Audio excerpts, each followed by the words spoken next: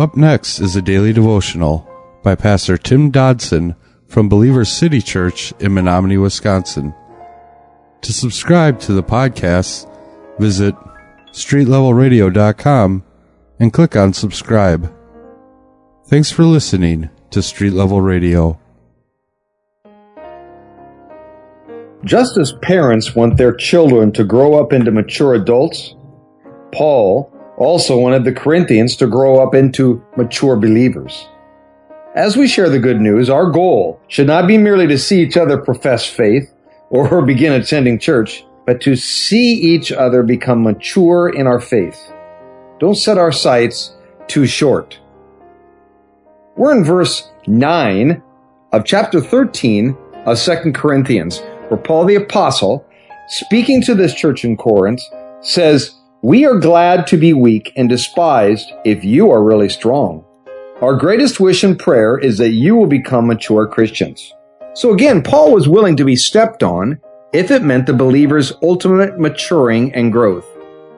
He knew he could not stop the will of God, nor would he even attempt to step in the way of the Lord's plans for them, good or bad.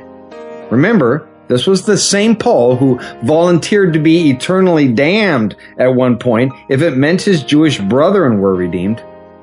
So the bottom line is that he loved these people and was quite willing to be the sacrifice if it took that in order to get them back on their feet spiritually.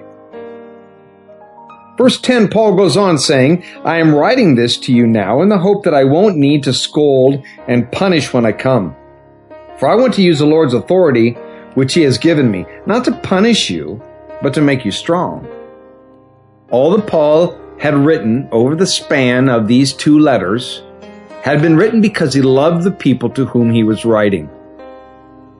The gentle spirit, the firm correction, the sound scriptural reasoning, it was all because of his heart towards them. And he knew, however, that a resolution to all of this had to come.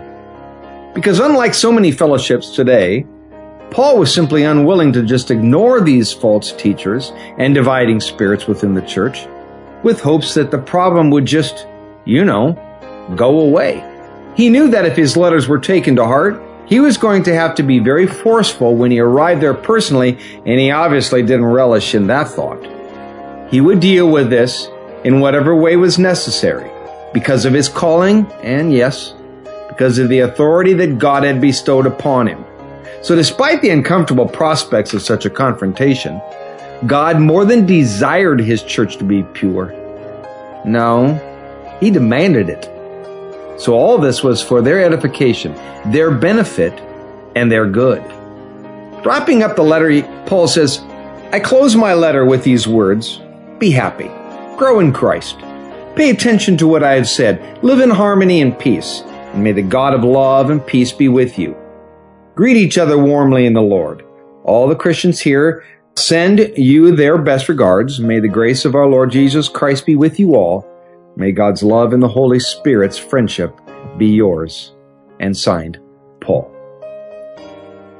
Paul says something really interesting in his departing words here. He tells these believers that he seeks for them to become perfect in the King James, or better, to become complete in the New King James. The verb is the same as the one used for mending of nets in Matthew chapter 4, verse 21. And it was the final call to these believers in Corinth to put things right. And if they did so, they would know a life that was whole. This would come only through the unity based on God's word. Be of same mind, he said. Live in peace. And he said, if you do, the God of love and the God of peace will be with you also. That was a daily devotional by Pastor Tim Dodson from Believer City Church in Menominee, Wisconsin. For more information on Pastor Tim Dodson or Believer City Church, visit believerstogether.com.